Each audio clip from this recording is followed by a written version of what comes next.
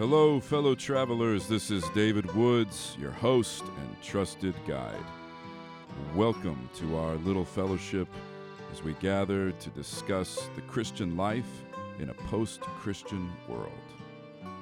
We are broadcasting from Babylon with love.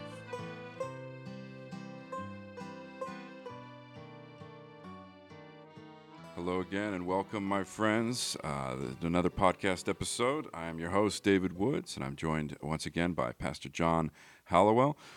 We are discussing end times, and we are looking at what Jesus says in particular about the end times, about his return, about what the disciples need to be prepared for. We've been working out of Luke chapter 21, verses 5 to 36. And we're going to sort of recap a little bit and then continue to move on from where we bookmarked our discussion last time. So Jesus is in the temple. The disciples have been sort of enamored or distracted by the temple and the structure and all the ornate designs, the beauty of the temple. And Jesus takes this as an important moment to say to them that they must not be misled about the things that will happen. And he says that this temple that they're so impressed with is going to be toppled. It's going to come down. Not one stone will be left on top of another. And so he sets out in Luke 21 this framework for their understanding, but also for our understanding about what we can expect, what we need to be careful of, what we need to be warned about, and what we need to be up to between these times that he's talking about, between the moment he's addressing them and then ultimately his return, which he addresses at the end of this passage. So, John, if you want to just kind of remind us of the structure of kind of where we're at in this moment and sort of march through sort of this framework he's giving us that we can kind of be able to hold on to and have some clarity about when we come to these issues that people can get so worked up, so distracted about. What is this framework, again, that Jesus is trying to lay out for his disciples to see? Okay, I can try. What Jesus is trying to accomplish and teach his disciples and anyone else who is listening or will listen is that there's a flow of history that results in the abandoning of the temple, the magnificent Second Temple, which Herod's building project had taken on to double the size and improve the features of, that God was abandoning that, abandoning it for the reasons that preceded Luke 21, abandoning it because it had rejected the teaching, the true teaching of God, and the true importance of the Messiah. The implication of the context is that the leaders of Israel would do away with the Messiah to keep the institution of the temple going and representing God, and God's vengeance would come upon that thought, would dissolve this temple because it's the Messiah who God is interested in and as friends of the Messiah who will survive, not friends of the temple. And so this framework then is designed to create a gap between the destruction of the temple and the end of time. They were not the same. That time would not end when the temple ended, and that he did in verse 9. He said that the end won't follow immediately. And then he goes through three, let's just call them events, that are representative of periods of time, although the destruction of the temple was a very short period of time. But verse 12 to 19, there is a period of persecution. The disciples will be dragged around the world into synagogues and before governments, and they will be persecuted. Horrible things will happen to them. They have to be loyal to Jesus. Earlier in Luke's gospel, Jesus said that to follow him, you've got to love by comparison more Jesus than family even. And it's because there would be family members who were loyal to the first covenant who would dismiss Jesus as being radically, fanatically wrong and not to be listened to. And so when persecution went out and the demand to scourge the earth of Jesus' followers went out, families would betray each other. Those who were not loyal to Jesus would see the need to turn over even their loved ones as believers or followers of Christ. And so the period of persecution from 12 to 19 in the text is a horrific period of time. 40 years. So this is before the temple is destroyed.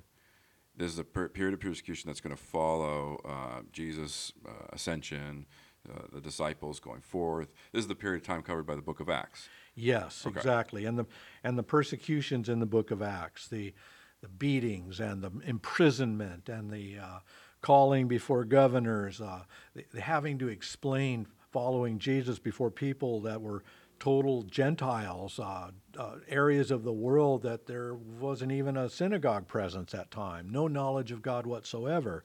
And so the believers would be drawn, the followers of Jesus would be pushed around and for 40 years that way.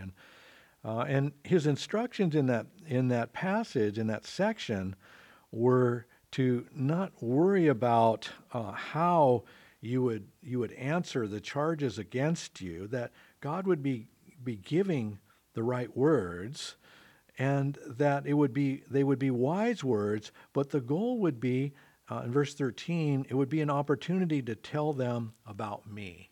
So when you're persecuted in that period of time, you tell the persecutors about Jesus. So it's about witness. It's about still Yes. spreading the gospel. It's not about self-preservation or fighting back or something like this. So you have Paul before Felix and Festus, and basically testifying to him, telling him about Jesus, and they almost believe in Jesus, and they're like, "Whoa, I didn't think this was going to happen." So you almost convinced me, Paul.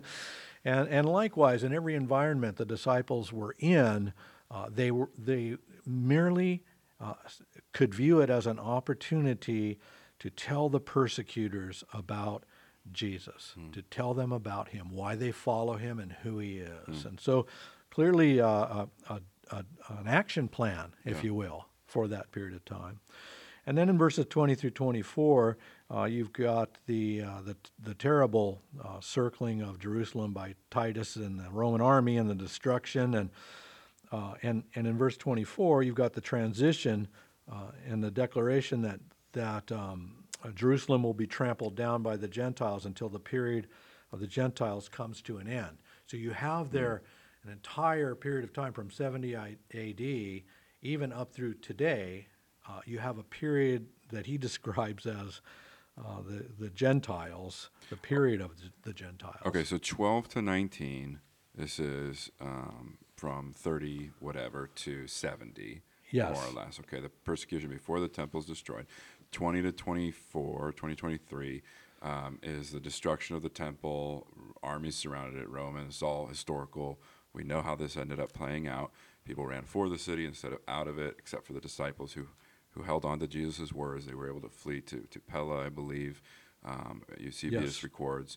And then after the temple is destroyed, what you're saying is verse 24 pivots from that moment and talks about a continued time, a time of the Gentiles, in which sort of Jerusalem is trampled down by the Gentiles until the period of the Gentiles comes to an end. So it sort of initiates, but also is this extended period of time after 70 AD. Yes. And it's a time that is, it's a time of trampling. It's a time of Yes. persecution. It's another time of persecution, but not the 40-year or whatever scope on the previous side of the temple's destruction. Now it's extending out into history, however long. And it's been thousands of years now. However long. Yeah. So this is the ongoing period of the Gentiles, referred to in a couple other passages. But this time is then seen by Jesus, by Jesus, as another time of persecution, and a persecution that will, intensify, be about the same? Well, you'll note he's limited, and again, I would contend that the domain of meaning for the disciples is, they can't fathom the age of the Gentiles. Sure. They're going to have to be worked on a little bit to Right, they get haven't animals even off gotten the to sheep. Acts 9. It's like not that place yet. But he does tell them that the fears of the people will be intense. The perplexed nature of people terrified what they see coming upon the earth. Okay, so before it was things that were difficult in Jerusalem. Now this is worldwide. Right, That okay. there'll be signs of terror. He's not telling them to be terrified. The same instructions apply to them. They're not Don't to panic. panic. Right, don't They're panic. not to be misled. Don't be misled. And we know from the explanations in the book of Revelation that there is an intense period of persecution also that precedes the end of the Gentile age. And so verse 25 through 28, or actually through 27, is the entire Gentile period ending with the second coming of Christ with power and great glory. And that's why you're saying it's ongoing, because this age of the Gentiles, the time of the Gentiles, is only concluded by the physical, visible return of Christ. Yes, and verse 27 has not happened yet. Okay. And yet, we could be right up to there. It could be on the last So it says, word. then everyone will see the Son of Man coming on a cloud with power and Yes. glory. So there's no secret rapture. There's no only his followers knew. And it says everyone will see. Everyone means everyone. Yeah. Everyone will see the Son of Man coming on a cloud with power and great glory. That is the end. Yeah, And the end of the time of the Gentiles in particular, that in the context at least. Yes, and everyone will see. That's correct. So it has a blunt end, a direct end, a universal end to a universal. When I say universal, I mean encompassing the whole earth. Right. Out from Jerusalem now, it's encompassing the whole earth. And it's concluded for the sake of the whole earth, visible and seen by everyone on the earth with the return of Christ. Yeah. Okay. So now he wants to answer some questions. In verse 29, Not surprising. and in verse 29, Yeah. first of all, he's going to, okay, so if you have disciples saying, what's going to be the end of time and the sign that Right. it's When going to will happen? this happen, and what will be the sign of the end? Okay, Yeah. so he's gone back in reverse order, and he said the signs that the temple will be destroyed will be the armies around, Pretty obvious sign. and now the signs of the greater end of the Gentile age he's going to talk about, and he's simply going to say that he uses this example of the fig tree, and simply says that what you can know about the sign that the end is coming is you don't need to be told that. You just know it in the same way when you see leaves coming on a fig tree that summer's near. So you're going to know that when you see terrible things happening and fear and panic around you, that the kingdom of God is near. And that's all you're going to know. You're not going to know the day or the hour. Right. You're not going to know that. Don't be misled if someone says this is the moment. Yeah. It's about to happen, or this is the date. And your role is not to know. Right. You don't need to know. And he says you know without being told that summer is near. And that's all you're ever going to get is the kingdom of God is near. You're not going to get this is it. It's going to be this year, next year, whatever. So he backs that up, and then in verse 32, I believe he gives the answer to the first question of when will this be, and his answer is soon.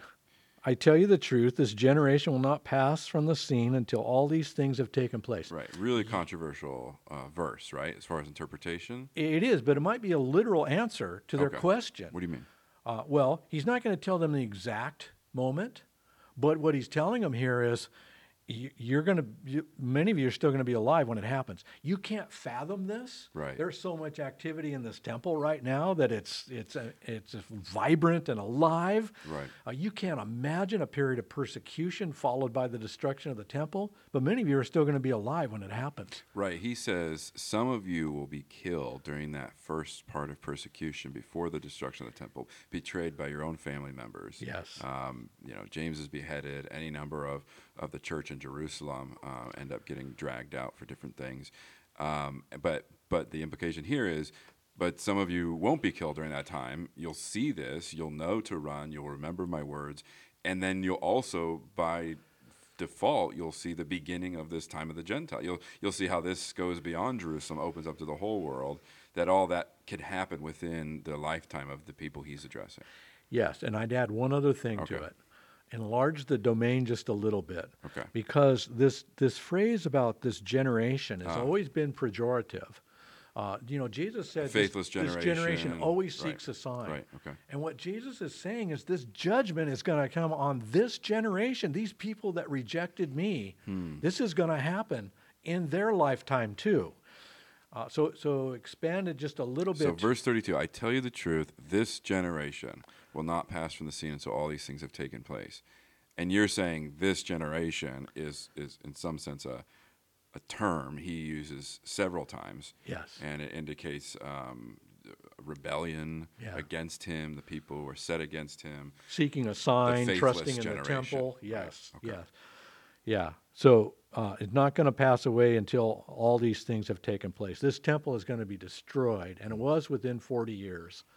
And they couldn't have imagined it at that Right. point. They were so strong and so wealthy and so vibrant and had so much ardent following and seemingly had the cooperation of the Romans even. Right, the Herodian synergy building. between Herod and even Pilate. The Yes. back and forth at the trial shows how much in concert they are, at least on some basic level. Yeah. So inconceivable to them at the moment, but all these things are very much going to literally take place Yes. within this next 40 years. And that's what they're primarily concerned with. He is mentioning including the age of the Gentiles and the end of time, but that's just like way far off to them in another world and another land to Right. them.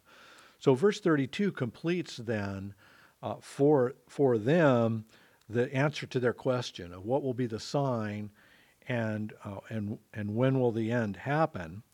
And so he's told the sign of the end of the Gentile age, and now he's basically told when it's going to happen, when the Son of Man appears.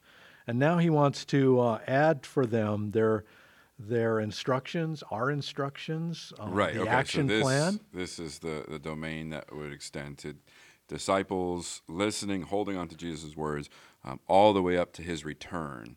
How then shall we live during that, especially at a time of intensifying chaos, wars, rumors of wars, insurrections, famines, earthquakes, all sorts of things. Yes. Right.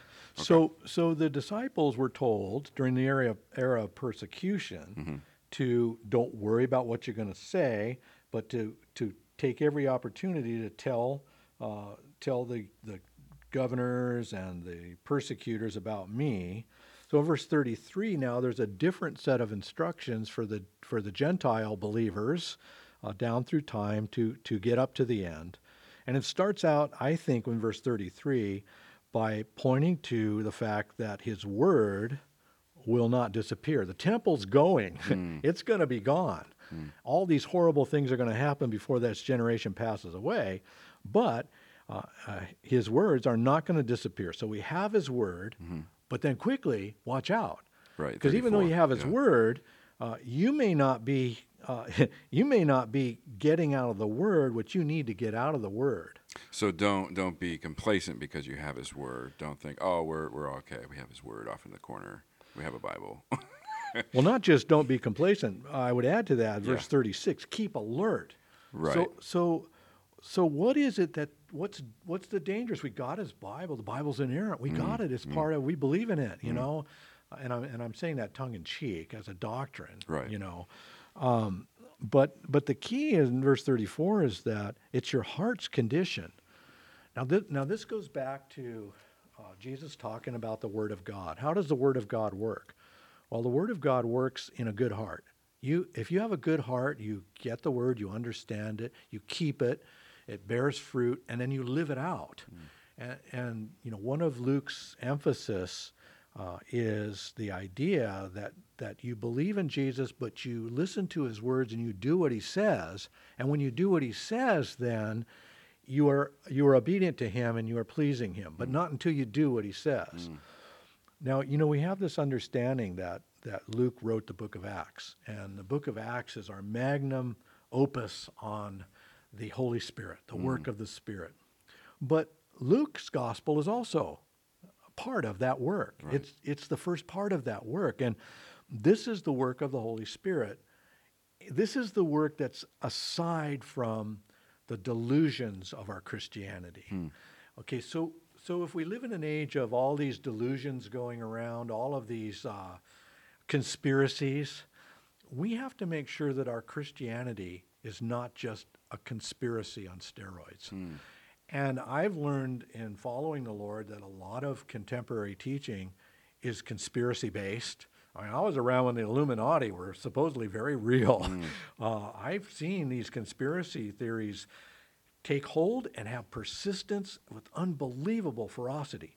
Now, other parts of the world, our politics, our historians, our cultures, they're getting conspiracy theories that they're believing and they're hanging on to them, and we're amazed. We're like shocked. We're frightened about that.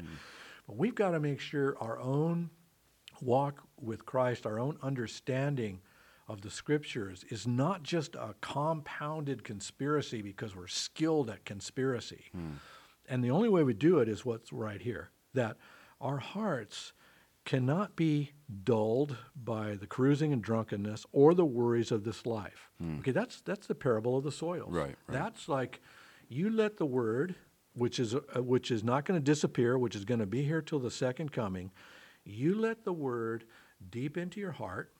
You let it. You think about it. You believe on it. You let it do its work. You let it come to fruition. And let it produce good fruit in your life 100-fold. Okay, so what's the good fruit in your life? It's good deeds. It's good things that you do.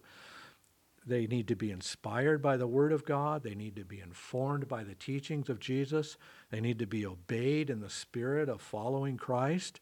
But when you do them, you actually have something tangible in this life that you're leaving behind, that you're bringing to this earth that's moving in this chaotic fashion with terror all around. So we have to be the believers and the doers of good.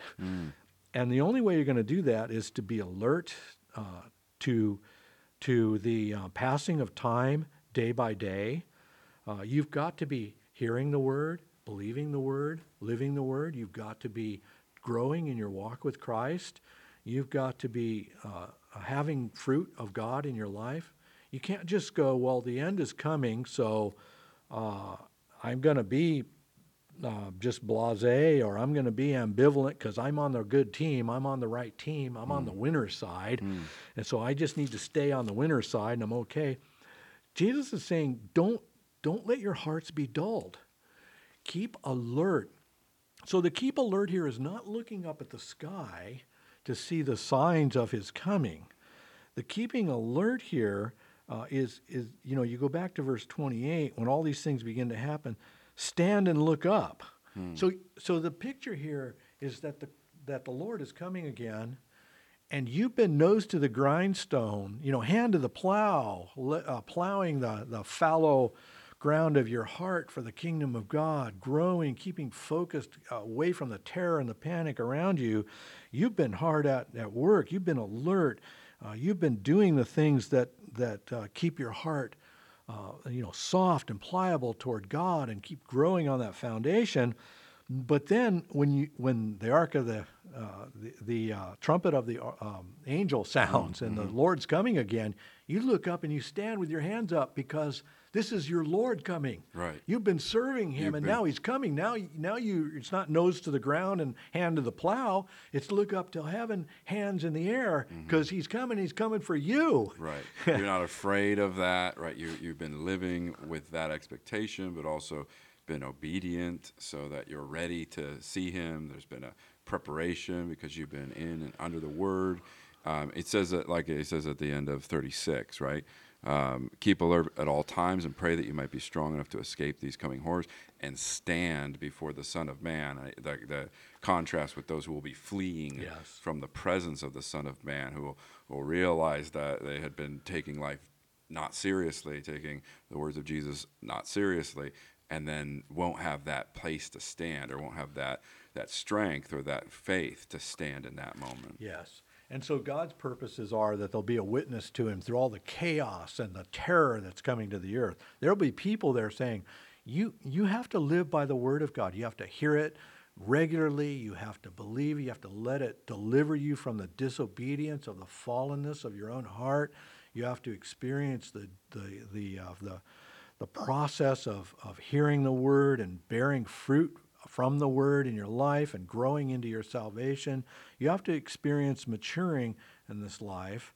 And others will see that, and that will be a witness to the fact that God is still with open arms, is still able to save to the uttermost. You'll be teaching and preaching the lordship of Jesus, the Messiah, all the way up to the end through the most horrible of times. So from God's purposes, he's got a witness there. And from your own purposes, you're growing, you're alert, you're not being caught unaware, and you're alive. You're full of life, even in terrible times. Right. So, You're not anxious. You're not panicking because you're not being misled. You're in the midst of a time in which maybe your neighbors or people who are overly bound up with circumstances that are going on. You can have joy. You can have peace. You can have a family. You can be up to the things of life and enjoying and appreciating that abundance of life in the midst of people just being completely swept away with one thing or the other, or panicking from every 4 years to the next 4 years, or from every war, rumor of war, all the things, right? Yeah, you're not going to be misled. And so what you're sticking to is this process whereby we follow Jesus as the way, the truth, and the life. He's a way of life, hearing his word and believing it. He reveals the truth to us, and then he gives us life, that Zoe, that abundant life under any circumstances. And so for the individual, then, we don't need the clarion call to overturn culture, to transform our politics, to stop practices that the pagans are inventing, to worry so much about controlling all of history. We can be free from that. That's misleading us. To draw us off into those agendas is misleading. And so we can be free to follow Jesus, and we will influence the culture around us in a proper way. So again, I would say this is a framework. This is a base. When you build on top of this, you build your cultural practices, your cultural habits, and then on top of that, your political understandings and activities, and you build things on top of that. But this is the framework by which you understand life and the time around you. You don't want to add to this. You don't want to put in here, you don't want to put in here things that will cause you to die on a hill that you don't want to die on.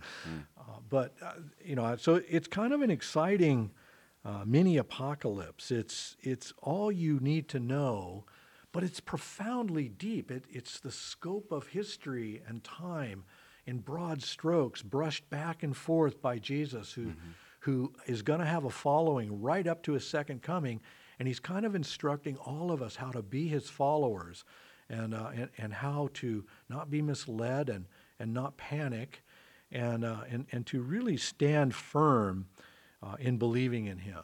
And could you say, so if it is a foundation and it lets us build cultural practices, even political viewpoints or involvement on that, then the implication there is that those things are consistent with the warnings, consistent with the admonitions. In other words, that whatever else we may do with cultural practices or our politics, they can't be motivated from panic. They can't be motivated from the things that Jesus warns us not to be engaged with or experiencing at that level. They can't be motivated or organized around those kinds of fears or those kinds of declarations or those kinds of, in other words, if you're going to build on that, there has to be some consistency, right, with what Jesus is saying you need to be up to during this time, which is the ordinary path of discipleship, the ordinary following of Jesus, but also just being, as he says, being a witness to those during times of persecution, being a witness to those who are the opposite of whatever you think politics or cultural practices or morality should be, right? Like that, the whole point of our presence here during that time before the end is to show them Jesus, is to tell them about Jesus. and that might not be something that would ever be accomplished through political power or legislation or any number of things that seem to have so much stabilizing sort Yes. of allure, right? Yeah, and that allure, I mean, you've described the ideology very well. And when you say the allure, there's the practical pull of this. The people that ran the temple institution at the end of the end of the Old Covenant period, they made a mistake. The mistake they made was missing that Jesus was to be listened to and followed and observed and viewed as Messiah beyond the temple system that they served. They were serving the temple system, and the temple system worked up until they took Jesus out. I mean, he was teaching in the temple. Crowds were learning. We learned from his teachings in the temple. His word was there, and it was having a positive effect on the temple system. But when they excluded him, when they sent him packing, that's when the temple system became corrupt and unusable and abandoned by God. So for us, we have to understand we're called to be in community. We're called to live out our faith in a community of faith.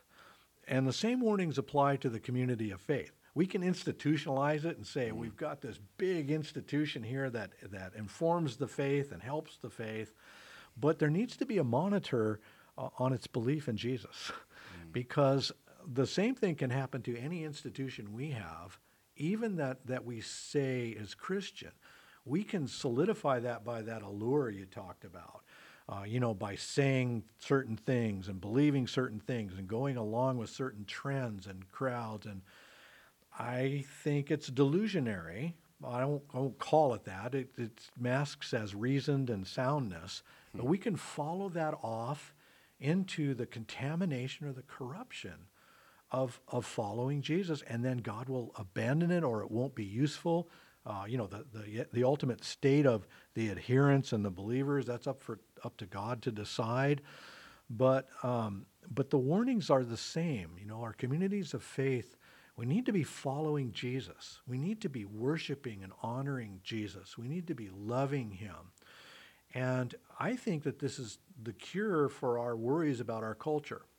See, if I'm following Jesus and I'm wondering, should I do this practice? It's been made legal. And we won't talk about practices made legal, okay, because we don't have 5 other hours here today. But for the follower of Jesus, there's answers to those questions outside of, or let's say, a preliminary to the law or the changing laws and the attempts of our culture to keep up with what it considers to be acceptable and not acceptable. And that is the idea of following Jesus. There are certain things that are destructive to that practice. There are certain actions that we can take in this life that are not helpful, are not useful. And I can grab a younger believer aside, and not to pick on cannabis or anything, but I can say, look, dude, you're going to need your mind. Don't go along with this law. And I don't need to worry about changing the law. That some frothing fanatic can go out there and change the law. I don't care. I'd applaud it or whatever. But to tell a person, this is not good for you. This will interfere. You're going to need that brain when you get to be my age. That brain better be sharp and alive. And if you want to start medicating it now and doing whatever else they haven't found is negative, I don't need to worry about my culture around me coming to a realization about something, nor with alcohol.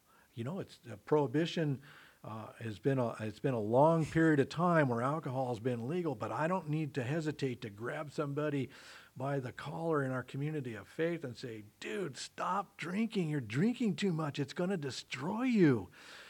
And I don't, the culture is irrelevant what they're doing. I mean, it affects me. It impacts me. Drunk driving might kill me. But in reality, I need to follow Jesus. And when I'm following Jesus, I'm okay. And if the rest of the culture wants to say, hey, who's okay here? Only the people that aren't doing cannabis are okay. Maybe we ought to reverse this. Or maybe the people who aren't drinking too much are the only ones doing okay. They'll pass laws and they'll go, we're not allowing this anymore, because the only way you're going to be okay is to not do this. And again, I'm speaking, I'm simplifying things greatly, obviously, But the point here is that when you have the foundation and the framework to follow Jesus, following him then, it becomes it filters into the consistency of the culture around you and ultimately the politics around you, but they all keep their own perspective. Your own mind then becomes that system two thinking of, I'm going to be deliberative about following Jesus. That's what I love about the small church, is it's not chaotic. There's not a million controversies at any given moment that you have to sort through and go, hey, wait a minute, I thought we were the people of God. Why do we have all this collateral damage in people's lives, that are caused by our gathering and not cured by our gathering? So in the small church, you can keep your faith focused. You can be very deliberative about the teachings of Jesus. You can be a part of a community of faith that gives you objective feedback into your beliefs. And then you can have all the chaos you want in the rest of your life. You can be a part of the Kiwanis Club. You could be in a chess club. You could be a local politician. You can have all these other things that are chaotic and filled with massive movements of power and politics and whatever. But if your foundation is certain, if it's based on a real deliberative, logical, reasoned out, and I believe spirit-led. See, I believe that we think we're spirit-led and we're actually emotional. We actually are convinced of something that it's only a combination of the Holy Spirit convincing us and our reasoning and what System we want to one, believe. yeah, And then intuition. it all fits in. And, Right. And, but we can really see the work of the Spirit. And the work of the Spirit in our life deeply convinces us that, these are the teachings of Jesus. I don't want to complicate this. I don't want to contaminate this. I want to really be careful about this. And I want my life built on this. I want this as my foundation. And then God's going to use me in whatever way he wants to in my culture. And I'm going to have a lot of fuzzy thinking about culture and even fuzzier thinking about politics because I'm fearful and manipulated and all that stuff. But I'm not living my life based on any of that stuff. The foundation I'm getting out of Jesus, what does it mean that a community of faith of believers is passing through time and space and times are getting real wacky? What does that mean?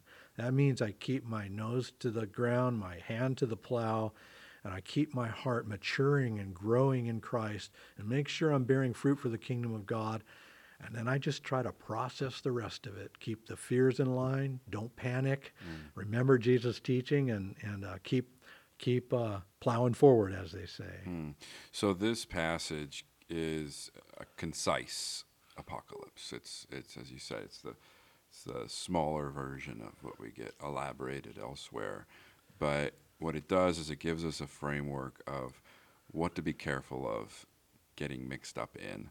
It gives us a framework of emotionalism and agendas, or even, as you said, the kind of casual confidence of institutionalized faith that you could just assume up until the last moment, as they did with the temple or in Jerusalem, that God was on their side because they were a part of this established system that was unquestioned and wouldn't be would never be toppled. That this passage allows for all the chaos of life as we are experiencing it, even our own age right now, as they experienced it certainly in 70 AD, but also just in the book of Acts up until that moment, and kind of just keeps at bay us falling for maybe things that are motivated by the very things Jesus warns us not to fear. Yeah, we shouldn't run around saying God is in this place, which I hear a lot. I hear people go to a house of worship and go, God is in this place. Or a teaching that really shakes them up and gets them thinking good things. God was there. What we need to keep focused on saying is that God is in Jesus. And whenever we stop saying God is in Jesus, whenever we stop rejoicing in that, whenever we stop realizing our satisfaction and our need for God is found in that place, we've ventured a little bit from a safe place.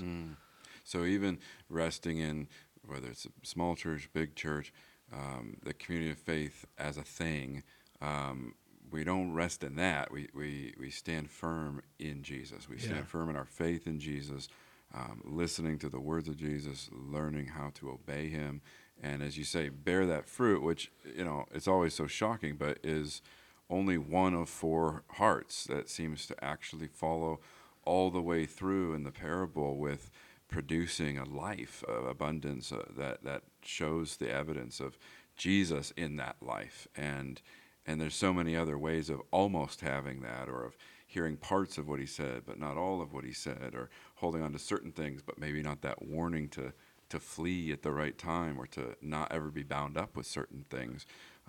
So that steady involvement and commitment to the words of Jesus, to obeying those things in a community, praying for one another, there's really just no replacement, even in times of chaos. There's no replacement for that ordinary walking with the way of Jesus with others together in that way. Yes, exactly. And if we could really see that and stick to that, we would understand the superior way that Jesus has with us. That when we let him show us the truth about ourselves and about him, and set us free from things that are binding us up, we are informed by the truth, and it carries back into the things we want the most. We bring that truth back into our family life. We're able to serve our families in a way that's real, that's powerful, that's what God wants, that's redeeming in our heart. We're able to be good workers in our culture, society. We're able to do all of the things that we want to do the most. But somebody doesn't have to tell us, oh, look, if you want to be effective and be a leader in our culture, you got to have a good family, or, without bounding us to law, we're going to do things through what Jesus is giving us, which is life, the abundant life. And when we keep that foundation set and growing, and keep this way of life, learning from Jesus and bearing fruit for Jesus, when we keep that primary, then we truly have something satisfying to our soul, and serving God likewise in an effective way. And then we can also not be somber. I think there's maybe some oversteers where we either get confused or caught up in euphoria about when that something might end, or predictions and things like that, or conferences or books or whatever.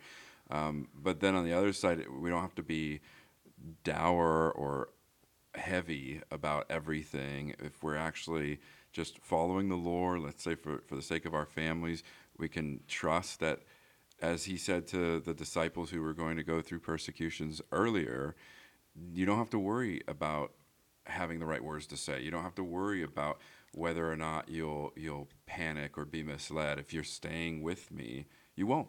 You won't be misled. You won't panic in these moments. You won't be speechless when you need to have something to say.